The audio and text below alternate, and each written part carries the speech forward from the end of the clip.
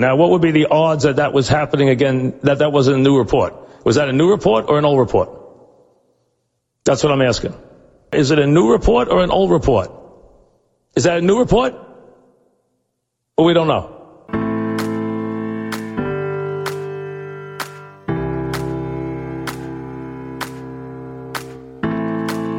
When a seasoned sports fan teams up with a millennial, opinions may vary, but the debates assuredly won't disappoint.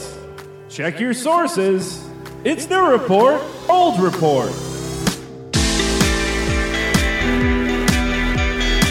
Here's your hosts, John Lund and Al Renato.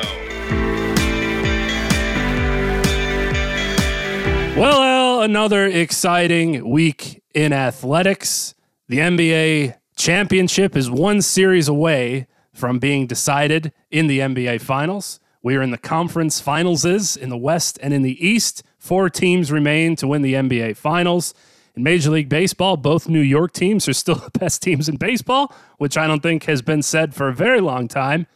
And in the NCAA, we got a little wrestling action. A little NWO, a little WCW, a little WWF, little old school promo call-outs, fisticuffs, ring the bell between none other than SEC stars Nick Saban and Jimbo Fisher. I don't know if you've been privy to this, Al, but it shook up the college football and college sports in general world when on Wednesday night, Nick Saban at a benefit just started naming names for name, image, and likeness and what's been going on in the transfer portal, called out Texas A&M for paying all their guys, called out Jacksonville State and Deion Sanders for what they did with supposedly offering $1 million to one of their players, what Miami has done over at their program, just starts throwing people under the bus for a 5 and 6 minute rant about how they're doing things wrong, we do things right, etc., etc. Well, Jimbo immediately called for a press conference the next morning at 10 Eastern time and said, nay, I will not go down into that dark night, and just starts eviscerating this dude, calling him names.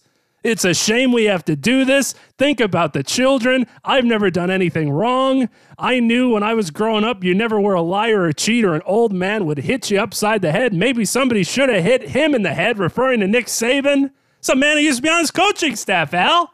Calling him out, ripping him to shreds. Some people think they're God. My goodness. Think of the kids. It's a shame we have to do this, etc., etc. And then Nick Saban hops on ESPNU Radio on Sirius XM to offer somewhat of an apology and further expand on what he meant, how he feels about name, image, and likeness. He's a fan of it. It just has to be regulated, etc., etc., etc.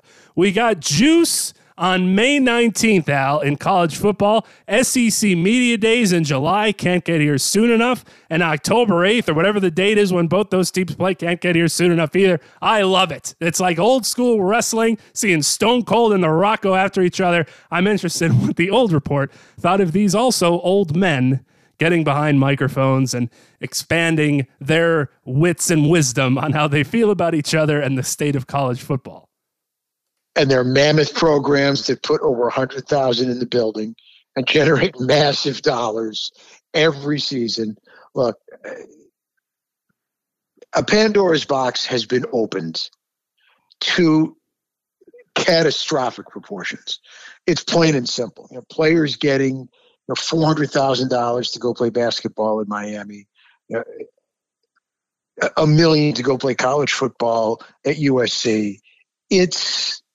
I don't think anything remotely resembling what was anticipated when they decided that name, image, and likeness was going to be allowed, okay, not punishable, call it what you like, because it's not the schools, it's anybody else who is making these offers, who is paying these sums. It's boosters who used to be, the guys in the cowboy hats slipping $1,000 bills, $100 bills, then $500,000, now $10,000, $100,000, $1 million.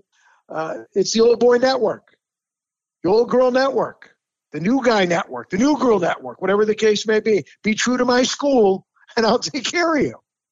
And the kids now are getting massive amounts of money to do this, and it's a nightmare. I think it should be regulated. They absolutely have to do something. I mean, I've got ideas on what I would like to see, because it's turning haves and have-nots all over again, but it's doing it within the teams, not just within the schools, where you're going to have the super duper stars getting these. Well, at least they're paid like they're super duper stars. Whether that turn out to be, who knows?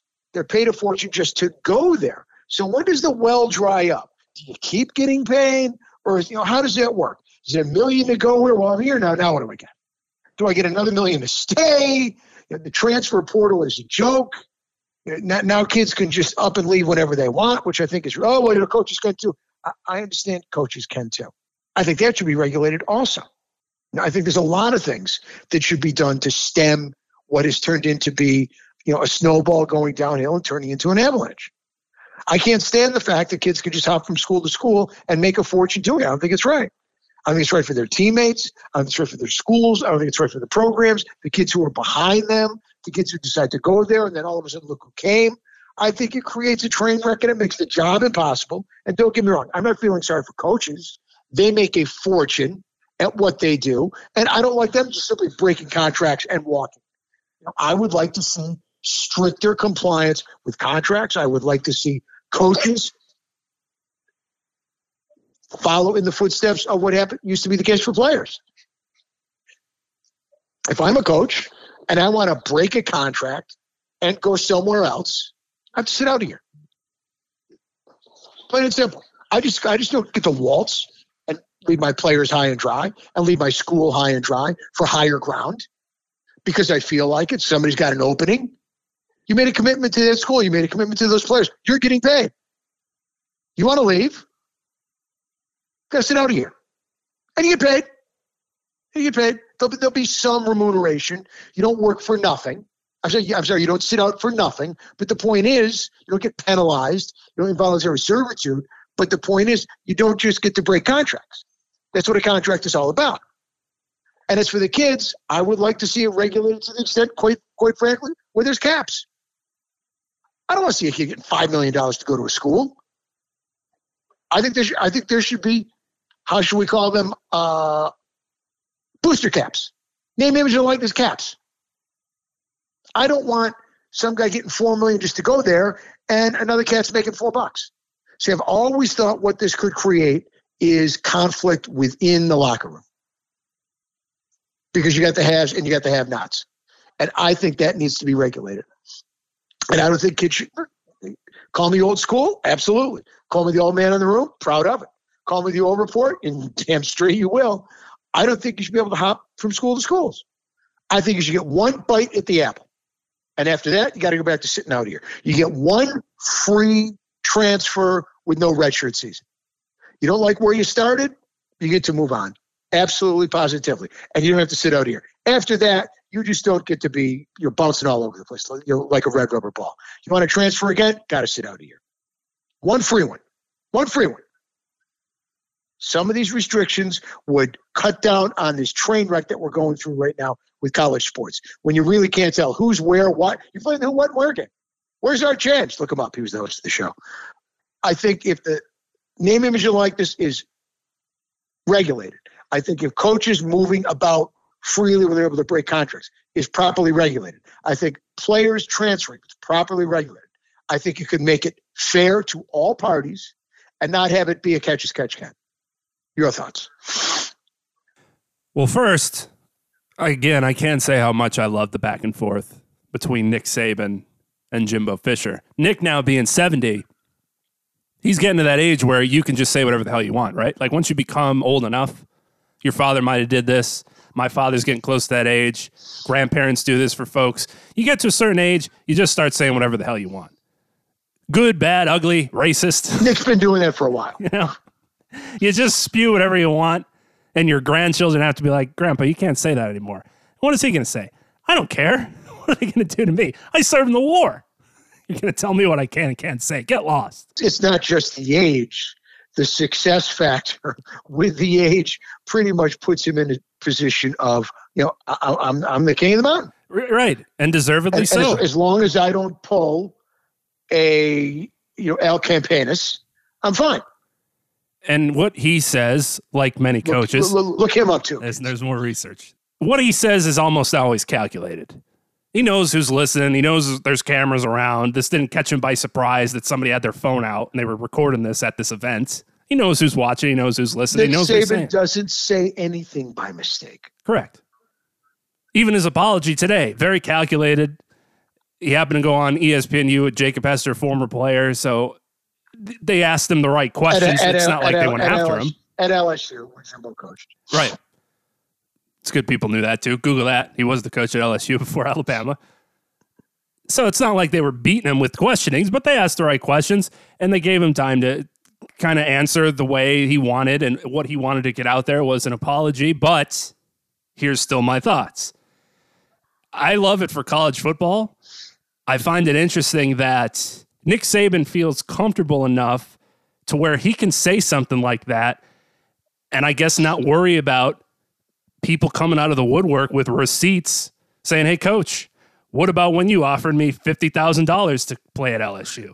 What about when you offered me this car to play at Alabama? I'm assuming he's good, and the loudest voice we're going to hear from is Jimbo Fisher as a former assistant, but he didn't provide any receipts. He just vaguely said, look into his past, see what he's about. Okay, we will. But he didn't come with, here's a list of things that Nick Saban's done wrong and should get in trouble for.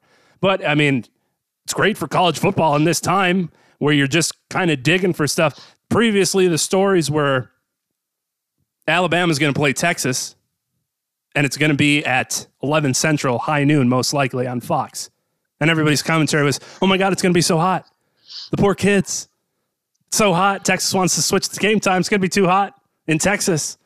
It's going to be hot in Texas no matter if you play the game at noon, 3, 6, 9. What are you going to play it at 3 a.m. before the sun rises? Maybe you could get into the 80s. Even in September, it's hot in Texas, folks. So we're just dying for stories. And this is now going to carry us well into getting into those meetings and whatnot in the summertime as something to look forward to, this little riff. We'll see if other coaches start coming along the woodwork. But now we got a little action, a little WWE, WCW, WWF action. Now, name, image, and likeness, the thing that I find interesting about it is we, as a collective in college sports, we're just so naive to what we thought this would be. My father used to say, when I'd get in trouble, give you an inch and you take a yard, which I never understood because I really never got into that much trouble. But the saying goes, give you an inch, you take a yard. And that's what we as Americans in this country love to do with absolutely everything. How far can we push the envelope before we'll get caught? Before you take away the wealth that I'm making from this, how much can I push this for my well-being? And that's what NIL quickly turned into. We thought it was going to be your star quarterback's going to go down to the local car wash and do a commercial for the owner because he's got a car wash at the corner. He's got a thrift shop down the street. He's got a car shop down the other end of the block. Wait a second. Wait a second. When you say we thought, don't put me in that category. That's actually what you thought? I think the star of the team's going to get free pizza on Friday night. Not me personally. That's what you thought it was about. I think a lot of people, we the collective, a lot of college football people, I think we're looking at this with rose-colored glasses. That just shows me how dumb these people are. What the fuck did you think was going to happen? In a world where money talks and you know what walks. Where abuse has been going on for years under the table at State U since the 20s and the 30s, and the abuse, and get the big lunkhead through school when he can't put two sentences together, and the boosters, the summer jobs are keeping the crocodiles out of the swimming pool and off the basketball court. I mean, come on. Now it's all legal, so boost away. Yeah. Didn't take time. Didn't take any time. What did you think these guys were going to throw around? Come work at the golf club? Come work at the country club? You'll be a high-priced caddy? How about here's $1 million? Come to school. What do these people think was going to happen? Wear a T-shirt that's got my, my coffee shop on it? And you get free coffee for the school? Free cream brulee for the team? Yeah, put it on your Instagram, tag us, put the hashtag, free coffee for life. You got us. You got to be fucking kidding me. They've been throwing massive amounts of money around for years, some of it totally illegally obtained funds. See Devin Shapiro. Now when you can do it, how much cash you think these guys are tossing around? Anybody who thought that, I'm sorry, you're a buffoon. There's a lot of folks like that, Al. A lot of folks like that now, clutching their pearls. There's a lot of stupid college football fans. Of course. Clutching their pearls now. I can't believe this happened. Who'd have thought? Well, I mean, they do go to games with Tide boxes, all right, and rolls of toilet paper. I would agree with you about the transferring thing as well. Just as someone that I enjoy rooting for my teams, and you'd like to root for the same couple players for 2-3 years if you can, or have them stick around. I know the one and done era in college basketball is here, obviously, and if you like good teams, that's going to happen year after year. I like the idea of you get one shot to transfer, no holds barred, wherever you want to go, you could play right away. But after that, and I think if there's no unforeseen circumstances, like I think if you transfer to a school and then the next season your coach that you maybe went there to play for leaves, he does the usual, I'm going for more money to wherever, I think that's when you should be able to leave. If your coach leaves, you should be able to leave. If not, I don't hate the sitting a year out. I don't hate there being some sort of penalty for leaving what you committed to behind. I mean, we didn't play at a Division I high level of sports to be sitting in the locker rooms with these dudes, but we played sports, and you know what it would be like for your teammate, one of the best guys on the team. You know, they're always talking big in the huddles. I'm here for you guys. Let's do this. We, et cetera. They say all the right things. They do all the right things. And then one day you get a text. Hey man, I'm out.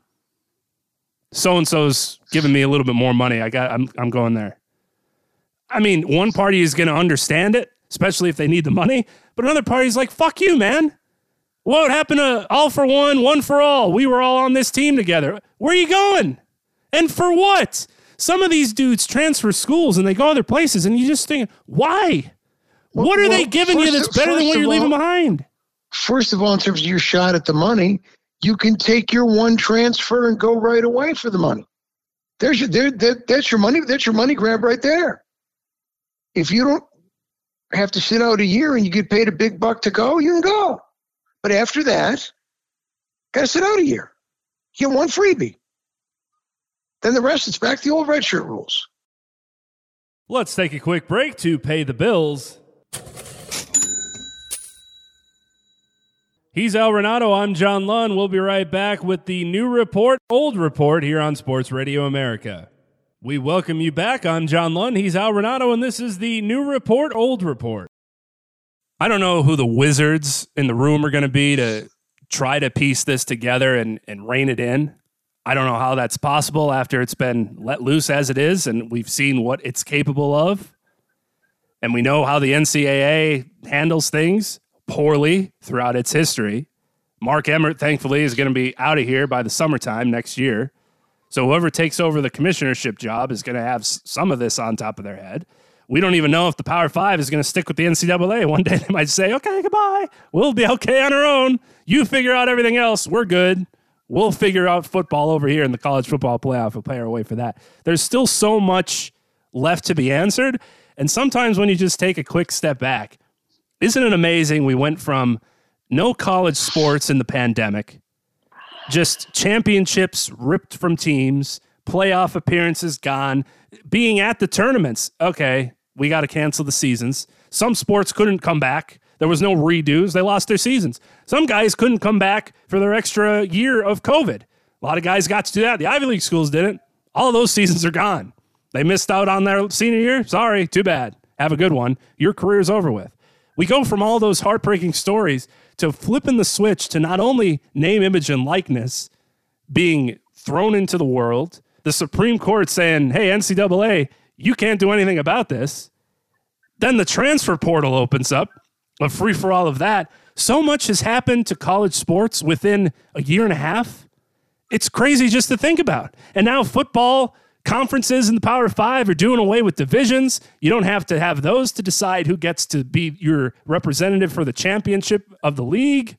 It's crazy in college sports. This is happening like every day there's something else. It's bananas that all this is going on, and it makes sense in a way that nobody knows what the fuck to do because this has just been thrown onto their desks.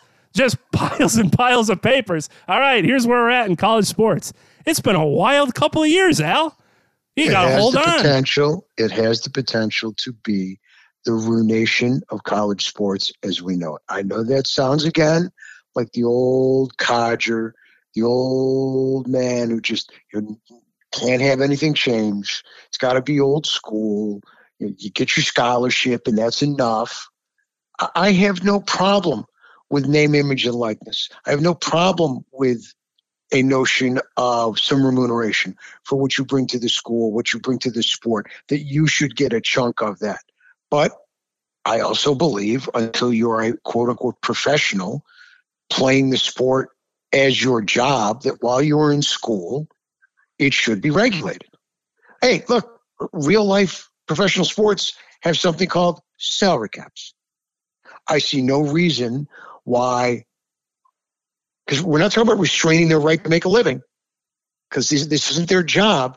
They're playing football or basketball. I'm leaving baseball out because it hasn't gone hog wild in the NIL circuit yet. But the point is, why not regulate it?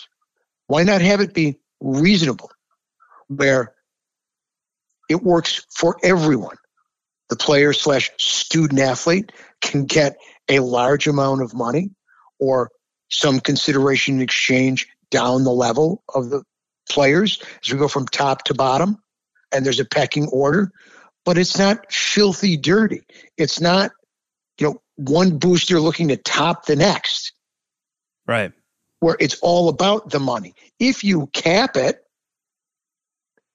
there could be choices where, 5 or 6 different universities are offering, boosters are offering the same thing. And you can actually make an educated decision on which may be the best place to go. And it's not just about the money. And as I said, you get one shot. You get one freebie. You get one room to move. One get out of jail free card, so to speak. You got to sit out a year, and you can still do it. You can still get your NIL money. You can still get whatever remuneration you're going to get for leaving. But the point is, you got to wait a year to do it. The board that you would have up in a policeman's office when they're trying to find a criminal, and they have the pegboard up there with all the different strings attached, going to each guy and each suspect and where they were and how things are going, and you just end up with this mess. I mean, the tentacles of this going even into recruiting, where now you're not just recruiting the kid and going to mom and dad's house for dinner. Now mom and dad are asking you, how much? And you got to know. Not only are you presenting a little PowerPoint of here's my team's values, here's what I'm going to bring to your athlete for the next level and how they can be successful in college sports. Now it's this next slide will tell you how much we're going to pay said athlete, when we're going to pay them. Well, we're not going to, but someone will. We got to know who.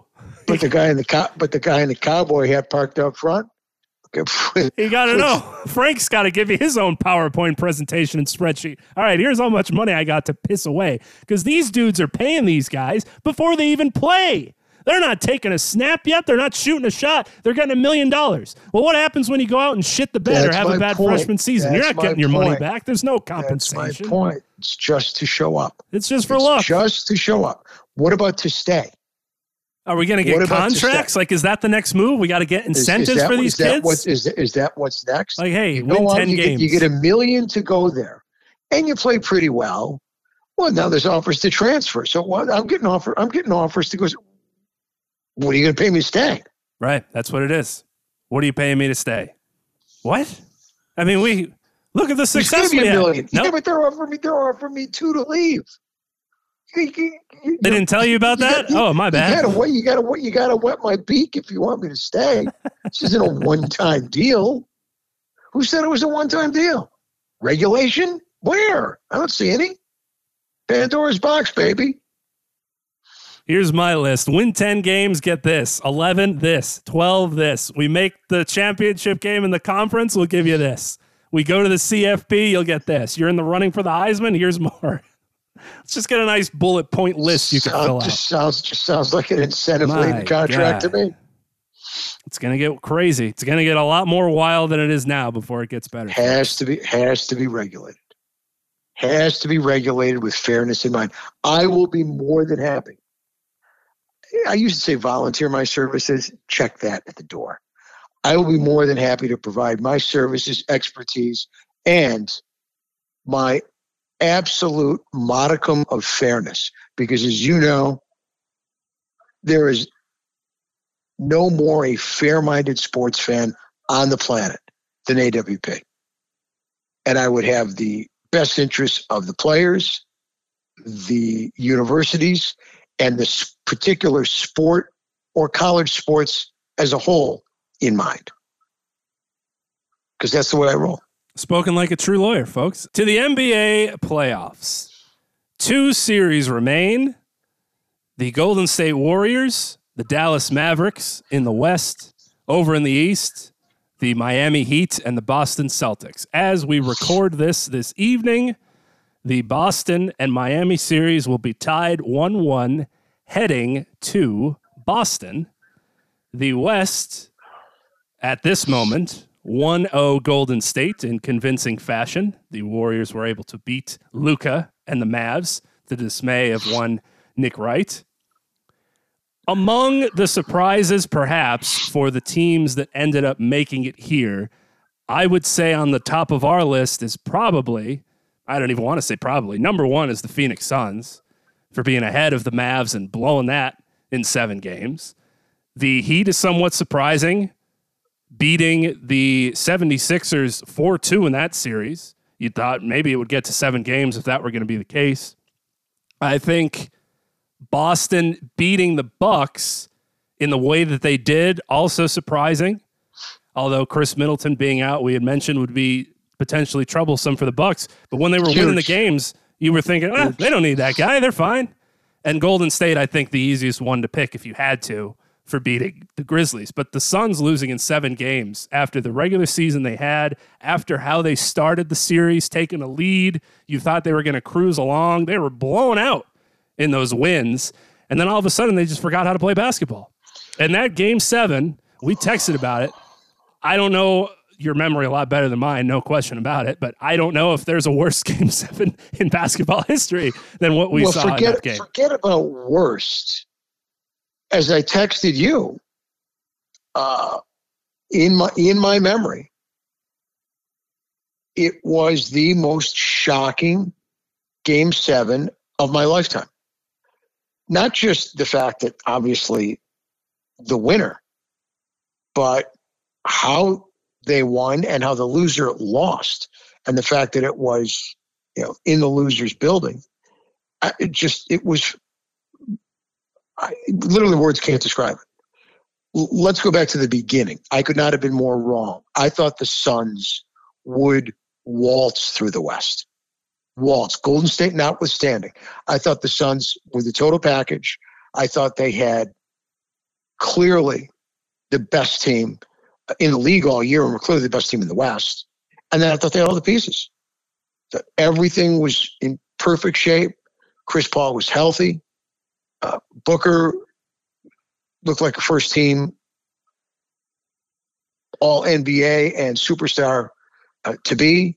Mikal Bridges, tremendous defensive player, improving offensively, and the big guy playing for a contract. My problem with the big guy has always been I thought he was a little soft.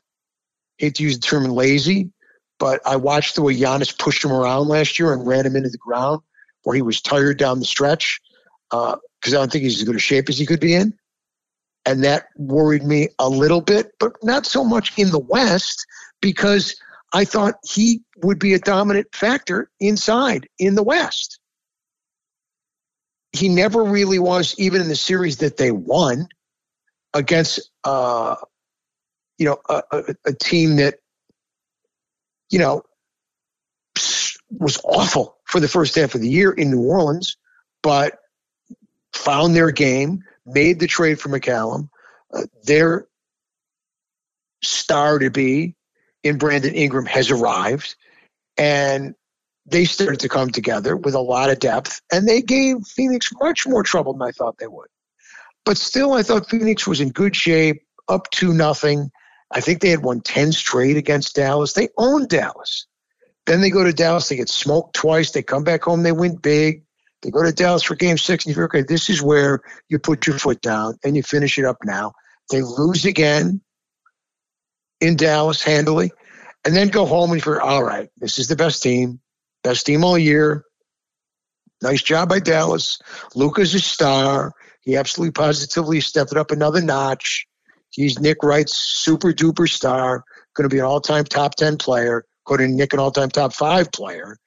But be that as it may, now it comes to an end because, the point god, called by many, called by me the point Claude, and that's what he was. That's what he turned into. From the second he turned 37 years old, he couldn't play dead.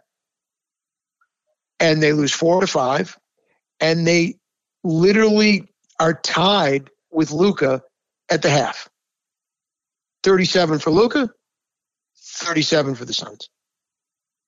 And it was, I did not know, could not fathom what I was watching. They looked just dead to the world. I would say they weren't ready to play, but Mr. Nice Guy, the coach of the year, and everybody was Monty Williams, got his pants coached off by Jason Kidd, who made adjustments defensively to shut Chris Paul down, to make it harder for Booker to get off his shots, made him more uncomfortable. And DeAndre Ayton, whether it's because he just got small or they had trouble getting into their offense, and Chris Paul worn down, I don't know. All the above. But DeAndre Ayton was a complete no-show. It was a non-factor. And Luka was the show, along with contributors out of nowhere. Spencer Dinwiddie got his swag back, and in Game 7 comes off the bench and is knocking down threes with his eyes closed. And my favorite, best footwork in the NBA, little Jalen Brunson, dancing in the paint, pulling up, pivoting, twist and shout, pump fakes, ball fakes, finds his way inside, does a little spin-a-rama, never walks. Watch those feet. Looks like he's moving them both. Never moves the pivot foot. Pivots, never travels. Spotting up from 3, going to make himself a ton of money in the offseason. He's going to be a free agent. And they just embarrassed the Phoenix Suns and Chris Paul to a degree which I don't think I've ever seen an NBA team get embarrassed like that. In their own building, in a Game 7, as the odds-on favorite and the best team in the league all year, the 1 seed, losing 4 out of 5 to the Dallas Mavericks, a team that they had, I believe it was 10 straight times they had beaten them. It's just a massive failure. And it's another failure for Chris Paul. Last year it was like, well, he finally made it to the finals. Feel bad for him. Doesn't even make it to the conference finals this year with the best team in the league. Well, if he wins an NBA title, you got to start talking with the same breath with Isaiah. No, I don't. No, I don't. No, I don't. I won't, and I never will. If we're about Magic Johnson or Oscar Robertson, if you want to call Oscar a combo card, that's fine. But, it's Magic 1, Isaiah 2, and then you can fight over the rest of the way. I would have, if you want to put Oscar in there, okay. If you don't want to put Oscar in there and stay modern day and pure point guards, I'm going to go John Stockton. I'm going to go Steve Nash, before I go Chris Paul. And I just, he loses more big series. If you're going to be in a lot of them, you're going to lose some of them and you're going to win a lot of them. He doesn't win enough of them. It's okay to lose some, but win some. Or lose some and go out fighting. Put up a 15 assist, 20-point night. do something in the box score at least where people look and say, well, at least he did his job that night. They just, better team won. What can you do? It happens in basketball. We know that. But after he turned 37, it's like the Monstars took all his powers. 37 was kryptonite. Couldn't figure out how to play basketball. What happened? Couldn't score, couldn't pass. And then God bless the Suns. They have them rolling around out there in the fourth quarter when they're getting destroyed. Maybe so the fans can get a couple last Game 7 pictures. We come to find out, of course, well, his left quad might have been hurting a little bit. Oh, okay. Of course, there had to be something. But it wasn't a big story. Just it was there. But what were you doing out there in the fourth quarter if your quad was banged up? Sit down. It's always something. Just an inexcusable loss that series. The game, at least the game you could say was inexcusable. You can't lose like that. You just can't. Simple as that. Now, Luka played at a superstar level. It was a lot of fun to watch, especially after Devin Booker was a little cocky in the first couple games, of course, flopping on the floor and saying, oh, it's the Luka special, stealing the ball from him. And Luka says, walk in the locker room, doing a lot of chatter when you're up. It's like the old Jordan quote in The Last Dance. People love trash talking when they're up. Real man can do it when it's 0-0 or when they're down. That's when you do your trash talking. And I like Book, but he got caught with his pants down there. Got caught chirping. Be quiet. Be quiet. You want to talk after you win the series. But is there any real reason to talk here? Last time I checked, you're the 1 seed. Why do you need to talk? And this is why Lakers fans a couple years ago, when the Kobe comparisons were getting thrown out, Devin Booker is the closest thing we got. First of all, there is no closest thing. There is no close thing. In terms of the style of his game and the footwork, the ability to square up as a shooter and a scorer, you can see similarities. But the athleticism isn't close. Think about that for a second. He can't do anything remotely resembling the things Kobe could do as simply an athlete. He doesn't play above the rim nearly as much as Kobe did. Doesn't dunk in traffic. Simply doesn't have the athleticism. He's a brilliant player in terms of his skill set and a hard worker. But, again, we love to go goofy early. We love to call him, as everybody's going to be one of the greatest. Everybody's going to break into the top. Everybody's the next Jordan. This one's the next Kobe. This one's the next LeBron. Look, there's a handful of guys. When you talk about being one of the greatest of all time, that's not a big group. And we talk about this, and I harp on it all the time. To be one of the greatest of all time, you've got to be not good a lot. You've got to be good almost all the time. You've got to be great a lot. It's hard to be great for one game. Yeah. In the postseason. But when you're great for every game in the postseason, Jerry West 1968 finals, look it up. Only player ever to win the finals MVP on a losing team. Look at the numbers. 53, 48. That's in the finals against the Celtics. That's greatness. Not, 40 and 10, 31 and 13. Consistency. Continued brilliance. That's the kind of play that gets you into the upper echelon, not just of the current stature, not just the here and now, but of the all-time. That's why it takes time to be labeled all-time versus this time. To be all-time, you have to be great a lot of the time for a long time. You want to talk that shit, you better back it up, man. You better back it up, because people will be waiting for you. The Pat Beverleys of the world will be screaming at Stephen A. Smith about it's not just Book. It's the entire team. As I said, I thought they would cruise to the NBA Finals, and they didn't even make it to the conference finals.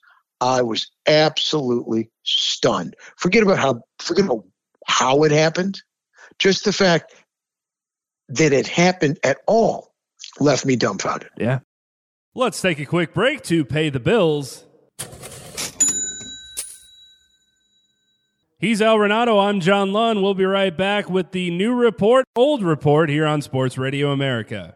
We welcome you back. I'm John Lund. He's Al Renato, and this is the new report, old report. In the East, with the defending champs, Boston was the higher seed.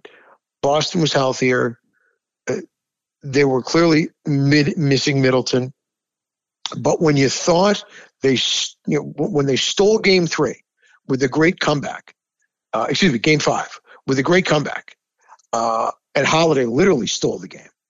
You figured, all right, here we go again. Bucks find a way. This is how they became champs. Now they get to go home. Yeah, banged up. Yeah, no Middleton. But they get to go home up 3-2. They're the champs. They got the best player. They should put him away. And so what happened? Boston's superstar stepped up to superstar status.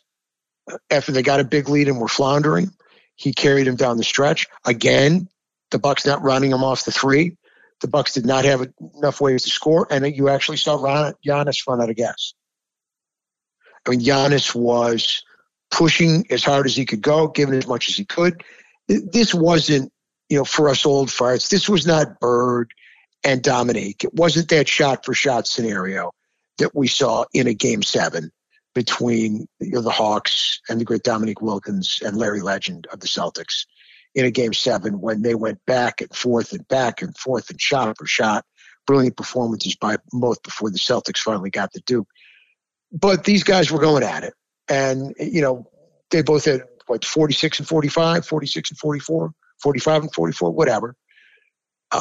And Tatum, he simply put him on his back. And he became an incredible shot maker and saved their bacon. When their season was on the verge of ending, Giannis kept taking it to the rack and trying to do everything he possibly could, but I thought he clearly got worn down by Boston's depth and the fact that he wasn't getting a lot of help. Other than Holiday, it just wasn't coming from any other places. There wasn't a whole lot from, the backcourt was just, other than Holiday, they got nothing out of George Hill, who shouldn't have been playing. They got nothing out of your boy from Duke, who I liked for them this year. I thought he did a good job and was good in the Chicago series. But in this series, he was a 0. He couldn't make a shot. And they didn't get a whole lot off the bench. And he continued to go with George Hill. I thought it was a huge mistake. Lopez gave him a little bit here and there. Portis gave him a little bit here and there. Same with Connaughton. But Boston just had too much firepower. Too much firepower, and especially from 3. As I said before we started the show when we were speaking, Boston lives by the 3, they die by the 3. And when they start rolling on the 3, it seems like everybody hits them. Seems like it's infectious. Seems like it's the virus. One guy hits 1 or 2, and then boom, so does the next guy, and the next guy, and the next thing. And the next thing you know, they've knocked down like 13 or 15 from 3. And you're dead. It's crazy to kind of see the Celtics morphing into that team that everybody hoped they'd be.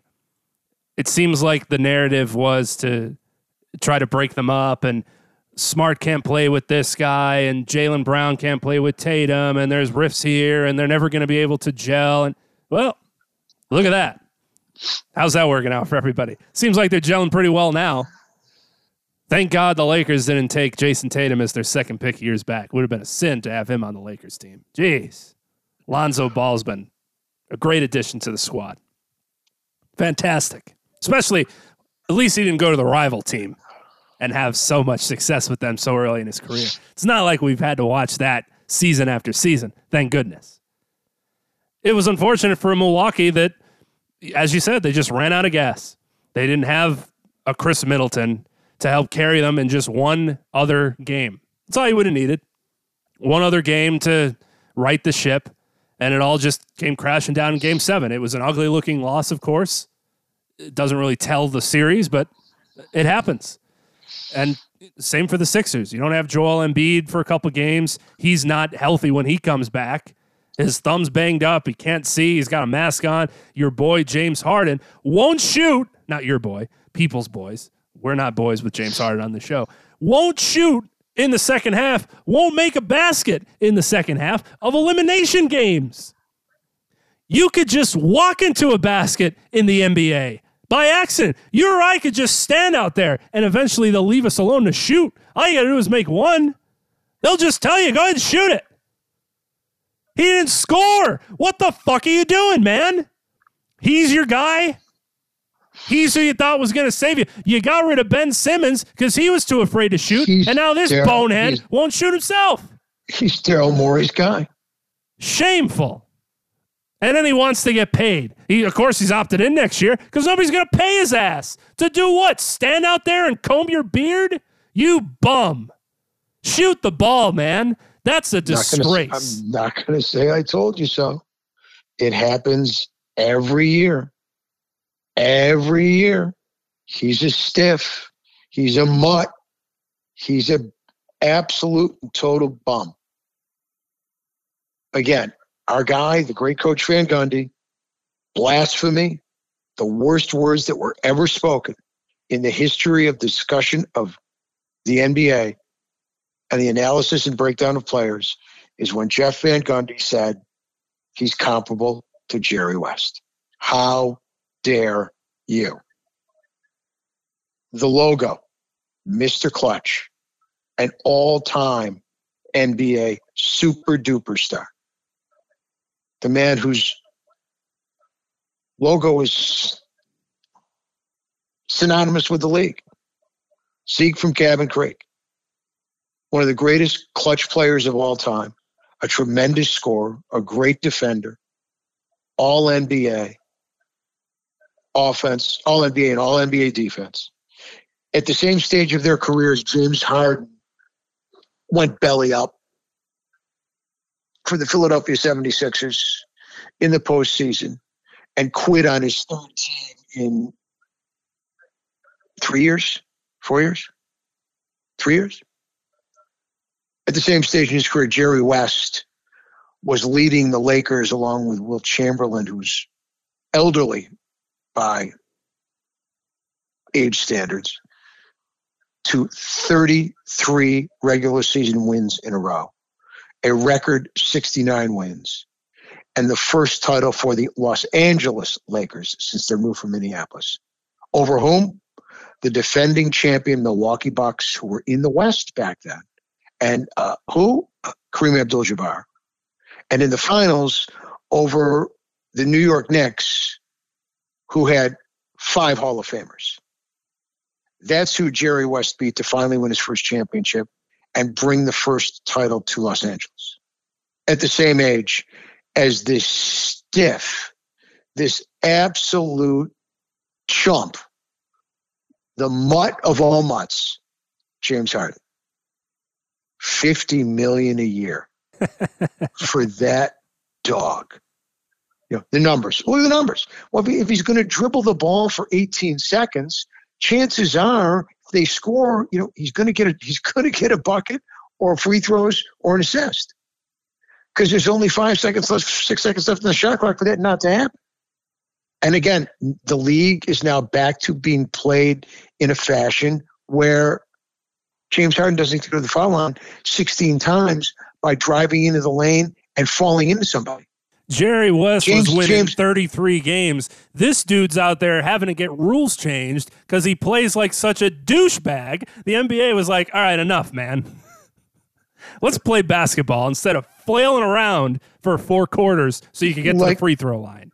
Flop around like a fish on a boat. You know, dribble the ball for 18 seconds, take a step back 3, kick my legs out, fall down. Drive to the lane, take 6 steps, throw my body into somebody, go to the free throw line. Enough already. And what a difference it makes when the game is called within the rules versus just setting the fat southpaw, all right, to the foul line for no apparent reason. Different game, James. Plus, you can't guard anybody. We know that. Of course. But the point is, how many times does the GM have to see this happening? You know, Daryl Morey just has a love affair with this guy. He has a love affair with the 3-ball, and Daryl Morey comes up short again. You know, he leaves Houston in a shambles after it didn't work out with James Harden, goes to Philly, and brings on James Harden in again. And now we're stuck with him. He's going to pay him a fortune next year, and then what do you do? He's going to pay James Harden $50 million a year for another 4 years? Jesus. Pay James Harden $250 million? Good luck. It's ridiculous. And Daryl Morey fell for it again. As I said before, they're the only couple that's been married twice without a ring, and they're never going to get one. An absolute train wreck in Philly. It makes you start to wonder, who's worse off? The Lakers with Russ or Philly with James Harden? And I don't mean in terms of the caliber of the teams, but I mean of with the particular player. You can win with James Harden. You just can't win very much. You go to the playoffs with James Harden, but you're not going to win anything with James Harden. Now, Russ has proven he can go to the playoffs. You just can't go to the playoffs with the Lakers. And the funny thing is, the big picture is Lakers fans had to trust the process of LeBron James, but it actually delivered a championship. He picks who he wants on the team, goes out and wins. The other side of the coin is he picks who he wants on the team, and they get rid of everybody that won you the championship. So, take the good with the bad. Process in Philly. Yikes. I don't know what you do now in Philly. I don't know what you do with them. No. You got Harris's contract, which is a big contract. Thibault, everybody had a big love affair with Thibault, and proved you can't have him out there because he can't put the ball in the ocean. He makes T.J. Tucker look like a sharpshooter.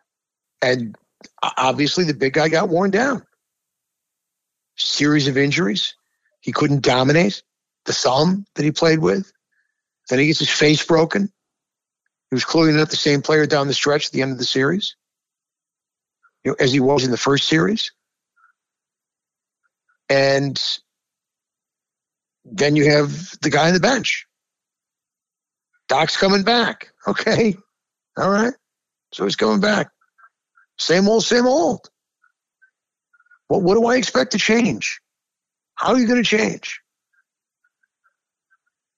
James Harden suddenly going to have a rebirth? Does he find the fountain of youth? He's old now. We talk about Russ getting old. So is James Harden. And James Harden doesn't look like he wants to be in shape. It's the other thing. You watch Russ. Russ is ready to go. Russ is in shape. James Harden doesn't look like he wants to compete. You don't have to worry about Russ only taking 2 shots in the second half. No. Russ is going to try. He's may not be very good. For ages, Steph is 34. Russ is 33. James Harden, the youngest of the bunch, at 32. And he looks like he's 50. Just the old adage, Al, that you've heard forever. I've heard forever. And for whatever reason, people don't listen to it or pay attention to it. There's regular season dudes and there's postseason dudes. All you got to do is keep your eyes open around this time of the year and you'll see exactly who those people are. You think Jimmy Butler's dropping 40 points in November? He's literally not. The only time he scores 40, check it out, folks, is when he's in the playoffs. Because these games matter now. The hell does he care about a December game? He's going to go out and kill himself? No. You saw what he looked like in the bubble, leaned over the ledge when he was trying to carry his team to the finals. It's a toll, man, even if you're staying at Disney World. The great Mike Meltzer, who we're going to have on this program in the not-too-distant future, hopefully to talk NBA Finals, loves this when I bring it up, and I will continue to, and I will go to my grave saying it. I knew James Harden was a dog from the second I saw him spit the bit in 2010 against the Syracuse 2-3 zone in the NCAA tournament, where he just chucked the whole game for Arizona State, couldn't put the ball in the ocean, and never stopped doing the same thing over and over, and he's been a dog ever since. Threes will decide these series. May the odds be ever in your favor. Al, it's always a pleasure. We'll do it again next week. For my partner, the one and only great John Tiny Lund, I am Al Renato, Al from White Plains. Have a great sports weekend. Enjoy the NBA and the NHL playoffs, everybody. We'll be back 8 p.m. Eastern Time here on Sports Radio America. You can listen at sportsradioamerica.com and interact with the show there as well, or find us on the TuneIn app by searching for Sports Radio America. You can also follow John Lund under the same handle on Twitter at London Bridge. Thanks again for listening.